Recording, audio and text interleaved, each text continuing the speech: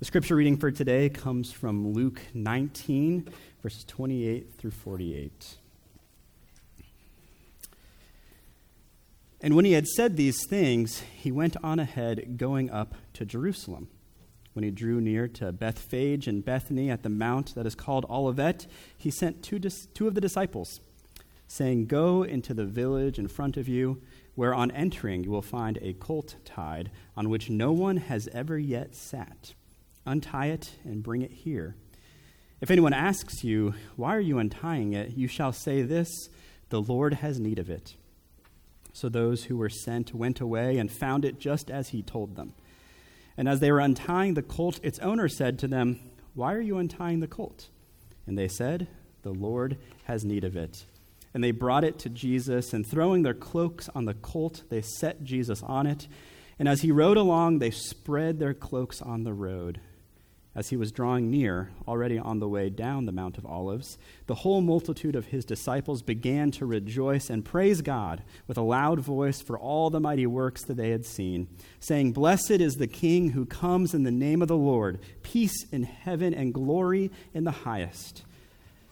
And some of the Pharisees in the crowd said to him, "Teacher, rebuke your disciples." He answered, "I tell you, if these were silent, the very stones would cry out." And when he drew near and saw the city, he wept over it, saying, "Would that you, even you, had known on this day the things that make for peace.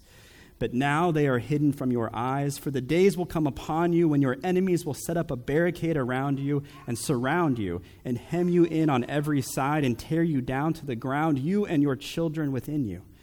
And they will not leave one stone upon another in you, because you did not know the time of your visitation." And he entered the temple and began to drive out those who sold, saying to them, "It is written, 'My house shall be a house of prayer,' but you have made it a den of robbers."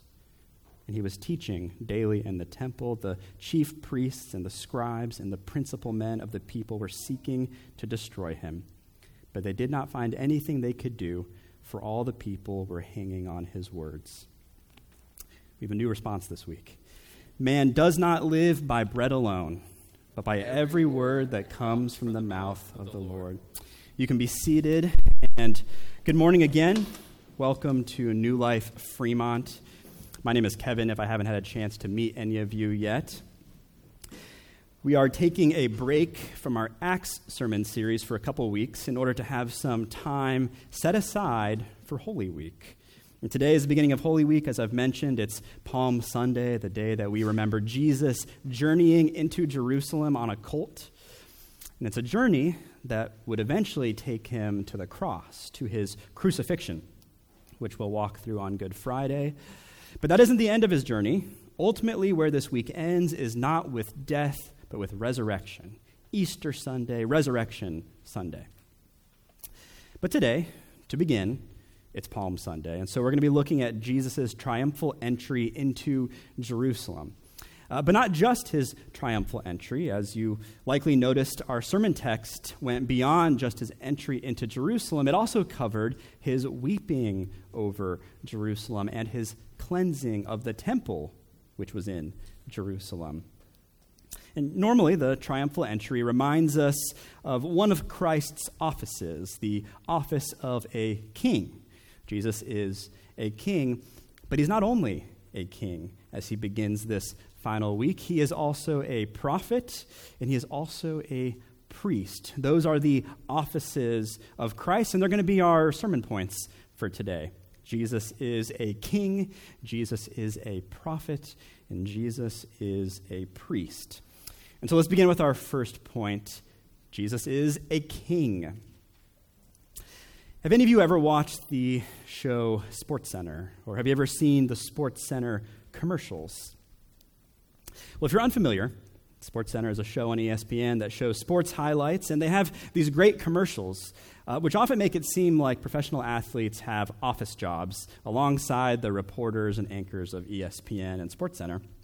And there's one commercial where LeBron James walks into the office, and as I'm sure you all know, LeBron James' nickname is King James, and he's the king. And so King James, walks into the office at SportsCenter. He goes to his cubicle, sits down in his chair, and it's just a regular office chair. It spins in a circle. You can raise and lower it.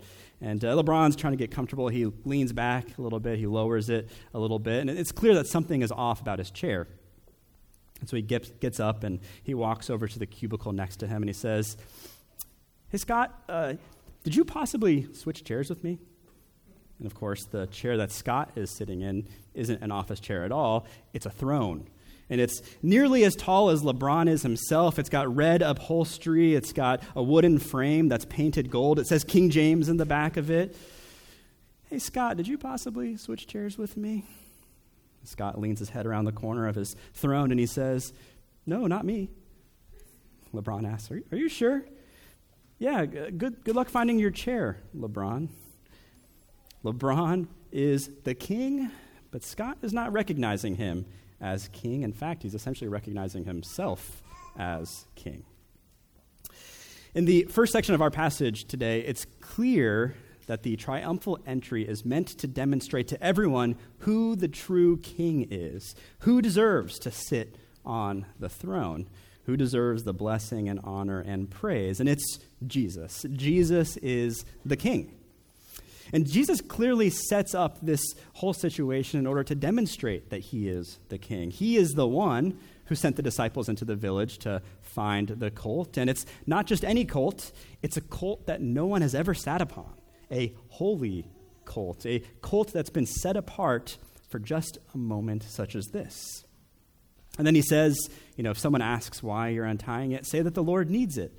And so they go and find a colt, and someone asks, why are you untying it? And they say that the Lord needs it, exactly like Jesus said would happen. Again, confirming that Jesus is in total control of what's happening right now. And then Jesus gets on the colt and begins to ride into Jerusalem, which again is making it super clear that he is the king, because this is a fulfillment of an Old Testament prophecy. It was a prophecy found in Zechariah 9:9, which says, "Rejoice greatly, O daughter of Zion. Shout aloud, O daughter of Jerusalem. Behold, your king is coming to you. Righteous and having salvation is he, humble and mounted on a donkey," on a colt, the foal of a donkey. This is a prophecy of how the Messianic king will enter Jerusalem riding on a donkey, a colt, a foal of a donkey, and it's exactly what Jesus does. He knows that any good Jew would know that passage about the king entering on a colt, and he intentionally sets up the scenario where he enters Jerusalem riding on a colt. He's telling everyone, I am the king. And how do the people respond to him? They treat him like a king. They agree with him. He is the king. The disciples put their cloaks on the donkey for Jesus so that he doesn't have to come into contact with the animal. He rides along the path, and people are putting their cloaks on the road so that even the animal he's riding on doesn't have to come in contact with the ground. He's being treated as a king. The whole multitude begins to rejoice and praise God with a loud voice for all the mighty works that they've seen. They say, "Blessed is the king who comes in the name of the Lord. Peace in heaven and glory in the highest. Blessed is the king."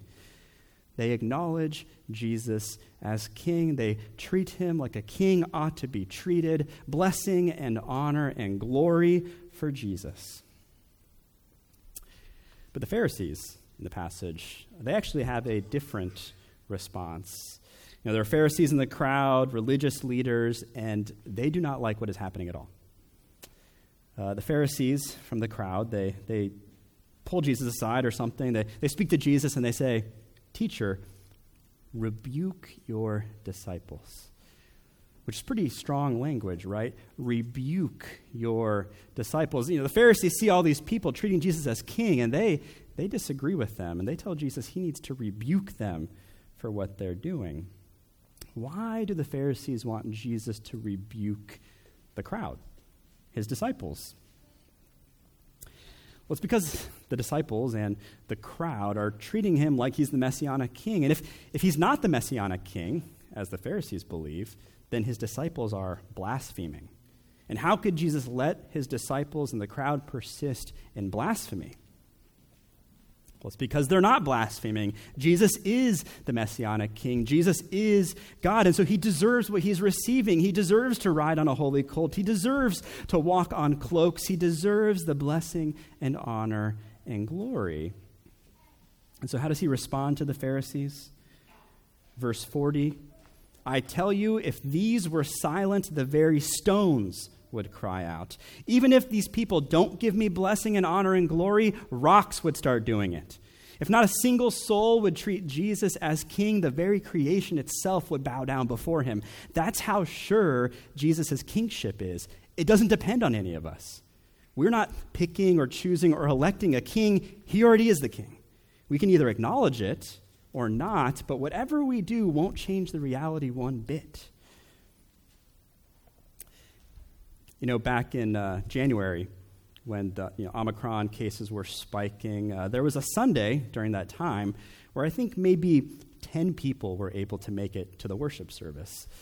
And, I knew ahead of time that was probably going to be the case, and it's sort of weird preparing, the sermon and the liturgy of a worship service when you know that very few people are probably going to come, maybe even possibly no one. But this verse came to mind, verse 40, I tell you, if these were silent, the very stones would cry out. And look, I understand why people didn't show up during some of those Sundays. I'm not trying to say you should have. But that verse came to mind. It was a comfort to me because even if no one shows up to worship, Jesus is still going to be worshiped. Even if you don't show up, even if I don't show up, Jesus is going to be worshiped. He's going to get his worship one way or another, either from you or from rocks, but he's going to be praised. So the only question then is, will we be one of the people who praises him? Will we be one of the multitude giving Jesus blessing and honor and glory or not? And so will you? Will you acknowledge Jesus is king? Will you praise him as king? Or will you let the rocks do it for you? There was this kind of cheesy song we used to sing in church when I was growing up called Ain't No Rock. And the song started off by saying, ain't no rock gonna sing in my place. As long as I'm alive, I'm gonna glorify his holy name. Ain't no rock gonna sing in my place. But of course, just singing or saying the right words isn't ultimately what Jesus is after. He says in Matthew 15, verses 8 through 9, this people, they honor me with their lips, but their hearts are far from me. In vain do they worship me, teaching as doctrines the commandments of men. You see, Jesus doesn't just want your words. He doesn't just want your singing. Jesus wants your hearts. He wants your heart to embrace him as king. If your heart embraces him as king, then the singing and praising and the right words will follow. But first things first, is Jesus king of your heart? Do his commandments rule your heart? Or do the commandments of men, the world, the culture, the society rule your heart? Have you submitted yourself to Jesus? Your will be done, Jesus. Or is it more like, your will be done, Jesus, just so long as it doesn't conflict with my will? If you struggle with the idea of being submitted to a king, of bowing down before a king, I want you to see how Jesus is not like earthly kings. Do you see that? Do you see how Jesus is unlike any king on earth that you can think of? You see, Jesus is a good king. He is a king of a good kingdom, a kingdom of peace and truth and love. He's a king who cares for his people, not one who domineers his people, not one who dominates others. He's a king who defends his people. He defends his people from sin. He defends them from death. He's actually conquered sin and death on behalf of his people. Sin and death, our greatest enemies, he's conquered for us. And you see how Jesus is a good king? He's the best king you could possibly have. Is that king worth praising? Is that king worth bowing before? Is Jesus king of your heart? He deserves to be. He wants to be. And you need him to be the king of your heart. No other king will do. But of course, many people now and then reject Jesus. as king. They reject him just like people have always rejected God's prophets that he sent all this time. And that's actually the other office that Jesus fills. And that takes us to our second point. Jesus is a prophet. I had a Greek professor in seminary who, before big exams like the midterm or the final, he would always send an email out to the class with a subject line that said something like midterm prophecy or final exam prophecy. And, inside that email, it would have a study guide for the exams. This is what you need to know for the exam. This is what I predict will be on the final exam. Which initially seemed a little bit kind of tongue-in-cheek, because calling it a prophecy made it seem like he was predicting the future, even though he was the one who wrote the exam. And so he knew for sure what would be on it.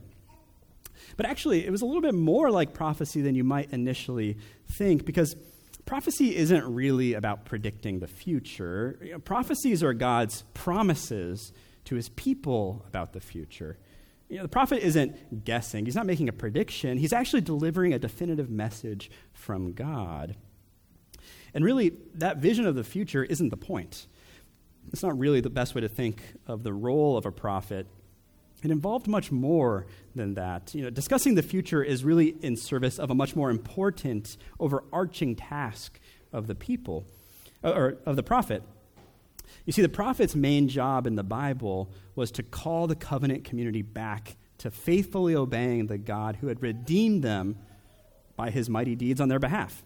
And so, describing a future judgment or describing a future salvation were actually ways that the prophet was trying to motivate the people of God presently to turn back to God now. Turn away from your wickedness and back to God, because otherwise judgment will come. Or turn to God now because he has purpose to do good to you in the future. So turn back to him now. But it's always about turning back to God, which means that often a prophet's ministry really ramped up the further away from covenant faithfulness that the people were, which, as you can imagine, made the life of prophets often quite unpleasant. Because what would happen is, the prophets would witness the waywardness or the complacency or the reckless lifestyles or the bad habits or the impure worship or the debauchery, the injustice, the wickedness of the people of Israel. Prophets would witness these things, and they would be devastated and horrified, and they would seek God, and then God would send them back to the people to deliver a very unpopular message.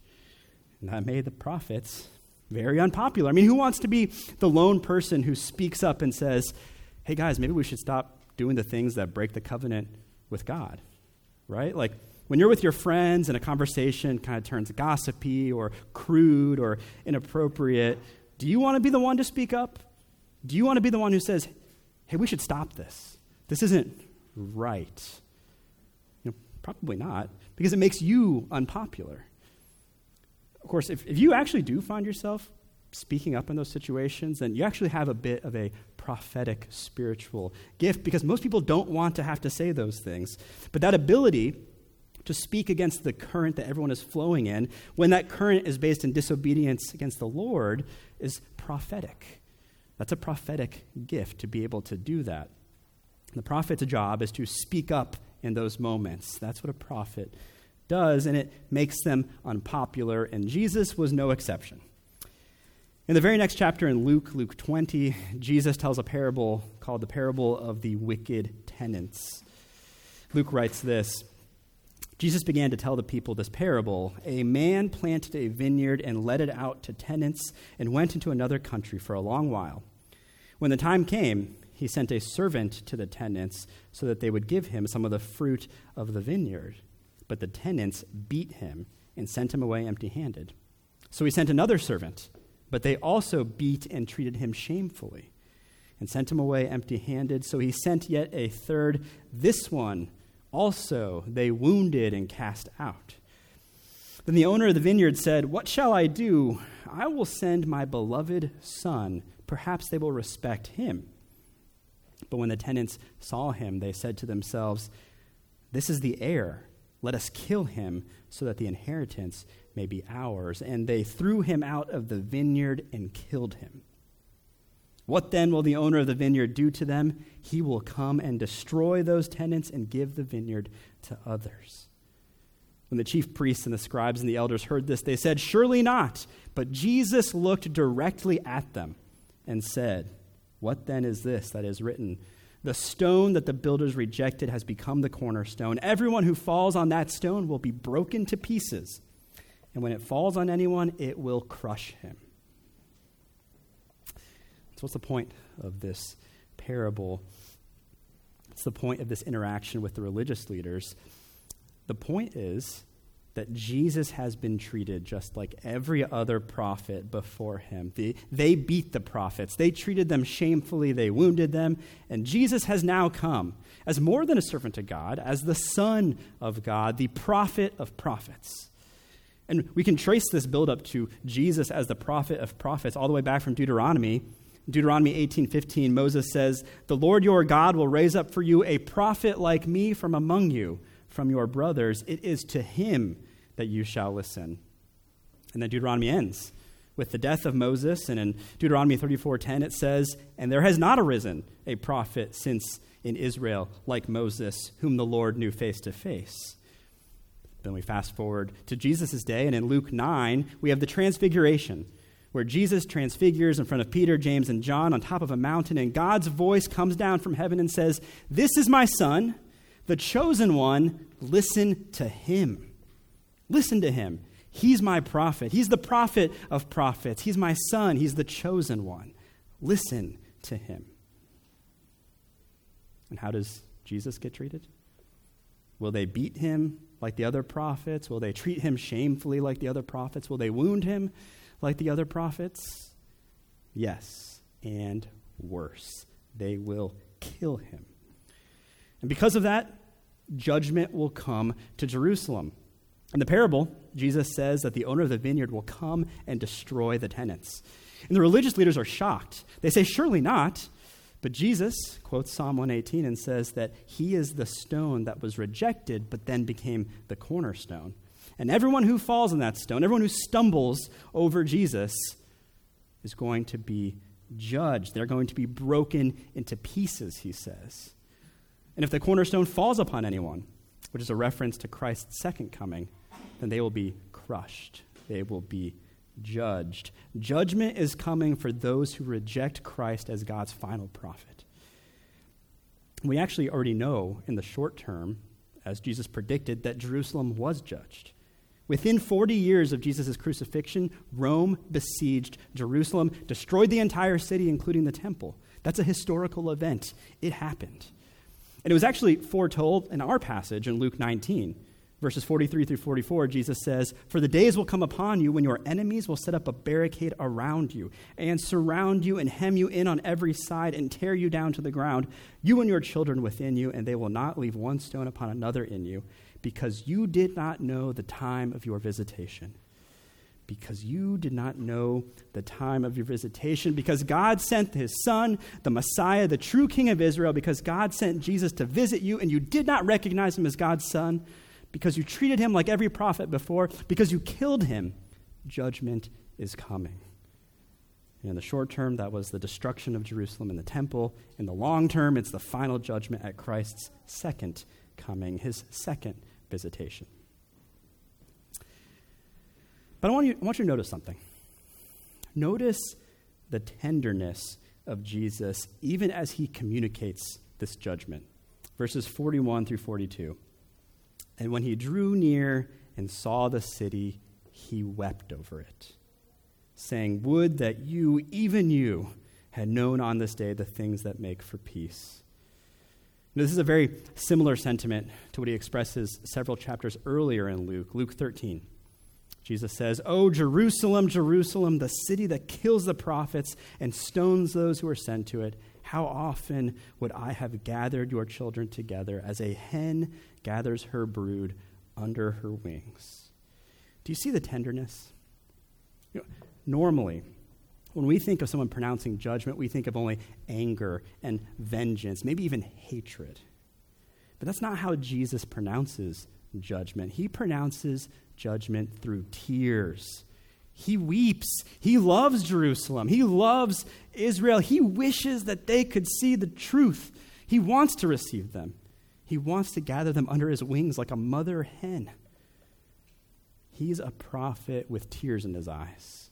Yes, he pronounces judgment, but even more than that, Jesus came to pronounce salvation. John 3:16 and 17, "For God so loved the world that he gave his only Son, that whoever believes in him should not perish but have eternal life. For God did not send his Son into the world to condemn the world, but in order that the world might be saved through him." Jesus didn't primarily come to judge and condemn. He came primarily to save. Jesus' ultimate prophetic work was revealing God's will for our salvation, promising a future of eternal life, of restoration, of redemption, of healing, promising to send his Spirit to live within us. That's the main prophetic message of Jesus.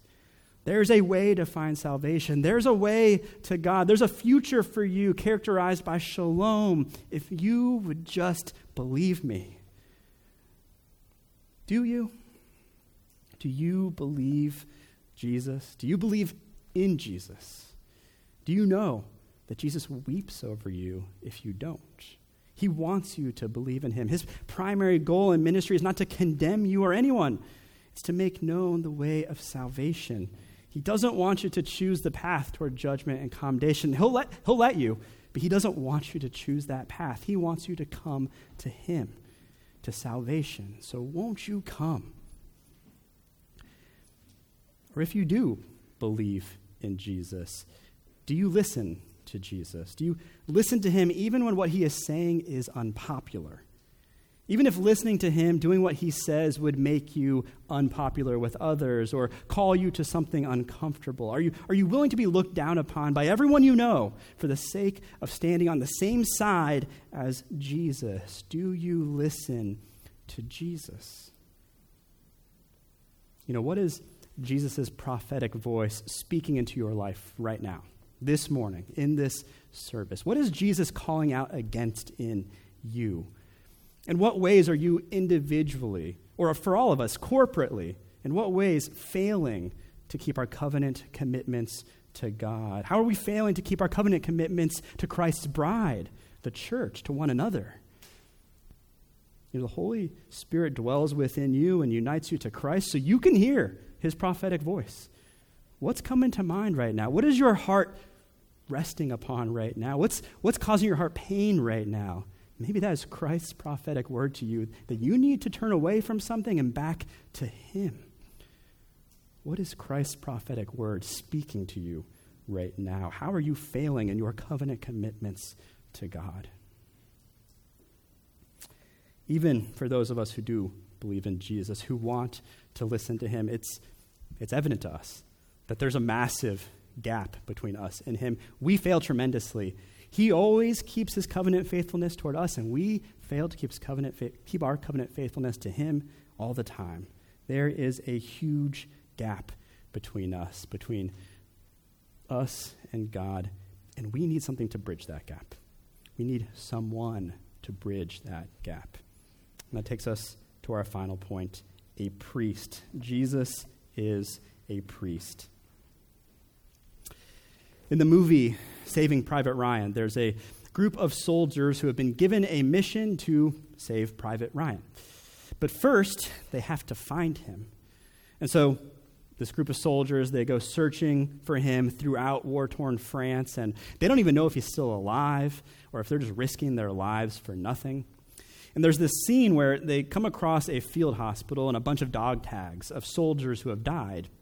And so they dump all the dog tags out on a table, and they're sorting through them, checking to see if Private Ryan's name is going to show up on one of them, because if it does, then they can be done with their mission. And so they're flipping through the dog tags. They're putting them into piles of checked already. They're reading the names out loud. It's actually really disrespectful, to be honest. They're almost hoping that they find out that he's dead, and they're making light of all the people who have died. And as they're doing this, a line of soldiers begins to walk past them through the field hospital. And they're clearly soldiers that have just been through something awful. They've had their mission fail terribly, and they're all sulking and in pain, and some of them wounded. And one of the soldiers who's on the mission to find Private Ryan, the medic, he notices that line of soldiers, and they're all watching as they flip through the dog tags. And so the medic angrily storms over to the dog tags. He wipes them off the table and back into the bags that they got them, and he pushes the guys away, and he says, "What are you doing? These names are fellow soldiers and brothers in arms with the soldiers walking by. How could you be so callous? This is a field hospital. These guys need healing, not for you to pour salt in their wounds. What are you doing?" Well, in our passage, Jesus takes on a very similar demeanor as that medic. Once Jesus gets to Jerusalem, he goes to the temple. And verses 45 and 46 say, "When he entered the temple, he began to drive out those who sold, saying, 'It is written, my house shall be a house of prayer, but you have made it a den of robbers.'" Jesus goes to the temple and drives out those who sold. In Matthew's account, it actually says that he overturned the tables of the money changers and the seats of those who were selling pigeons. This is kind of a famous scene, the scene where Jesus gets really angry, so angry that he flips over tables. It's often referred to as the cleansing of the temple. But what was the big deal? Why did Jesus get so angry? Why did he flip over tables? Why did he call the temple a den of robbers? Well, to understand it, you kind of have to have a basic conception of what goes on at the temple and who was allowed where. And so you could sort of think of the temple as a few concentric circles. There were concentric circles where you had a holier state. You needed to be in a holier state to go into the innermost circle, as it were. So priests, they could make it into the innermost part of the temple. You had to be a priest to make it in there. That's like as holy as you could be. But then there was another circle outside of that, and you could be there if you were an Israelite in that first outer court of the temple. But then the outermost circle, that was called the kind of court of the Gentiles. That's the least holy status. It was the closest that anyone who was not a Jew could get. And it was in that outermost court, the court of the Gentiles. That court is where the market was for selling animals and exchanging money. And it was essentially leaving nowhere for Gentiles to pray or worship. Imagine trying to have your personal devotions or a worship service at like the checkout line at Target, right? Nothing could get done there. And so Jesus sees that, and he's not happy at all. The temple, Jerusalem, the whole nation of Israel was supposed to bring the nations to the true God. They weren't supposed to use their nation or their city or their temple as ways to keep people away from the true God. And what's more, Jesus says that they've turned the temple into a den of robbers. He's essentially equating the temple with caves where thieves might store their ill-gotten wealth or plot future crimes.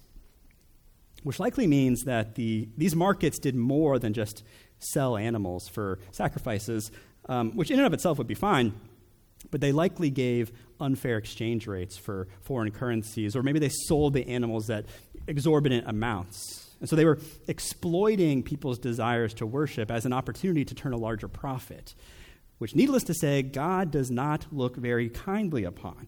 And so that's why Jesus goes to the temple market, drives out everyone who sold, and says that they've turned the house of prayer into a den of robbers.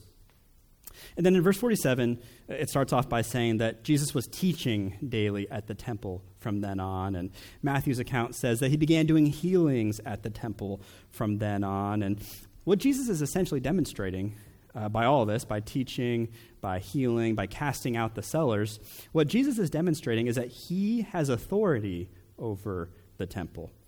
And authority over the temple is priestly authority. That's where the priests work. That's where the priests make their sacrifices. And Jesus is claiming now to have priestly authority, which, you guessed it, the religious leaders do not like. In verse 47, the chief priests and the scribes and the principal men of the people were seeking to destroy Jesus. We're seeking to destroy him. But little did they know that even their seeking to destroy Jesus played right into his priestly authority, because his destruction was the very priestly task that he intended to carry out. It was the ultimate priestly task. See, the sacrifices normally offered at the temple, they fell vastly short of the sacrifice that Jesus would be offering. The normal sacrifices did not satisfy divine justice. They didn't atone for sins. They didn't reconcile people with God. They were more like placeholders. They needed to be offered repeatedly. The priests and high priests who offered them actually needed to make additional sacrifices for their own sin because they were sinners. And so these all fell vastly short of the sacrifice that Jesus would be offering. The sacrifice that Jesus would be offering, the priestly task he would take on, was to offer up himself as a sacrifice, a blemish-free lamb, a sacrifice that truly could satisfy divine justice, that could atone for sins, that could reconcile people back to God. And it only needed to be offered once. Jesus offered himself up once and for all. No more sacrifices needed to be made after that. Jesus made a sacrifice once and for all because Jesus was a perfect priest. Jesus was a perfect sacrifice. He had no sin. There was nothing he needed to do. First, on his own behalf, he was able to offer himself fully and completely for us. Jesus is our great high priest. Jesus is our sacrifice. The gap exposed by Jesus' prophetic word is closed by Jesus' priestly sacrifice. And that's what Holy Week centers on. Jesus offering himself up as a sacrifice to cover our sin. This week is the center of our faith. Our King, our prophet, our priest, making his way to the cross to die for our sins, and then, because the debt has been paid in full, resurrecting from the dead, a sign and a promise that we too will resurrect one day. That's what this week is all about. Holy Week. Holy, as you know, means set apart. This is a week that is set apart. It's marked as holy. And I know, most likely your world, the circles you run in, it doesn't organize itself or center itself around this week. You still have work, probably. You still have school, probably. You still have all your other commitments, practice, meetings, everything else. Businesses are open. It's business as usual. And so it's easy to forget that this week is special. But don't forget. Don't forget to set it apart. I know you have to go on living your life. You have to make ends meet. But find ways to set aside this week. Mark it as holy. Even though everyone around you maybe isn't setting it apart, we are. Christians are. This is the week that Jesus began his journey to the cross. If this week didn't happen, then we're still in our sins. If Jesus didn't go to the cross, we're still condemned in God's sight, condemned to hell for all of eternity. But this week did happen. Jesus did make that journey to the cross. And so this week we're reenacting parts of it, so to speak. We're going to walk with Jesus this week. Now, I encourage you to make it back here Friday night for our Good Friday service if you can, the day of Jesus' crucifixion. That's probably the service of Holy Week that's the most disruptive to your normal routines and schedules, but that's what it means to set apart a week as holy. You disrupt your normal routines, right? Holy Week. And then, of course, a week from today, Easter morning, Resurrection Sunday, we'll worship, we'll have an Easter egg hunt, and we'll feast together because our Savior, Jesus, our King, our prophet, our priest, is paving the way from death to resurrection, and we're going to follow him. Let's pray. Father in heaven, Lord, we praise you and thank you. All glory and honor and blessing belongs to you because you're a steadfast, ever-loving God. You keep your covenant commitments even when we don't. Father, we thank you that you sent your Son. Help us, Lord, to listen to him even when it's hard to listen to him. We thank you, Lord, that he was a sacrifice offered once and for all, that nothing more needs to be done, that we can be in him and therefore saved to eternal life. We pray this all in your name, Father. Amen.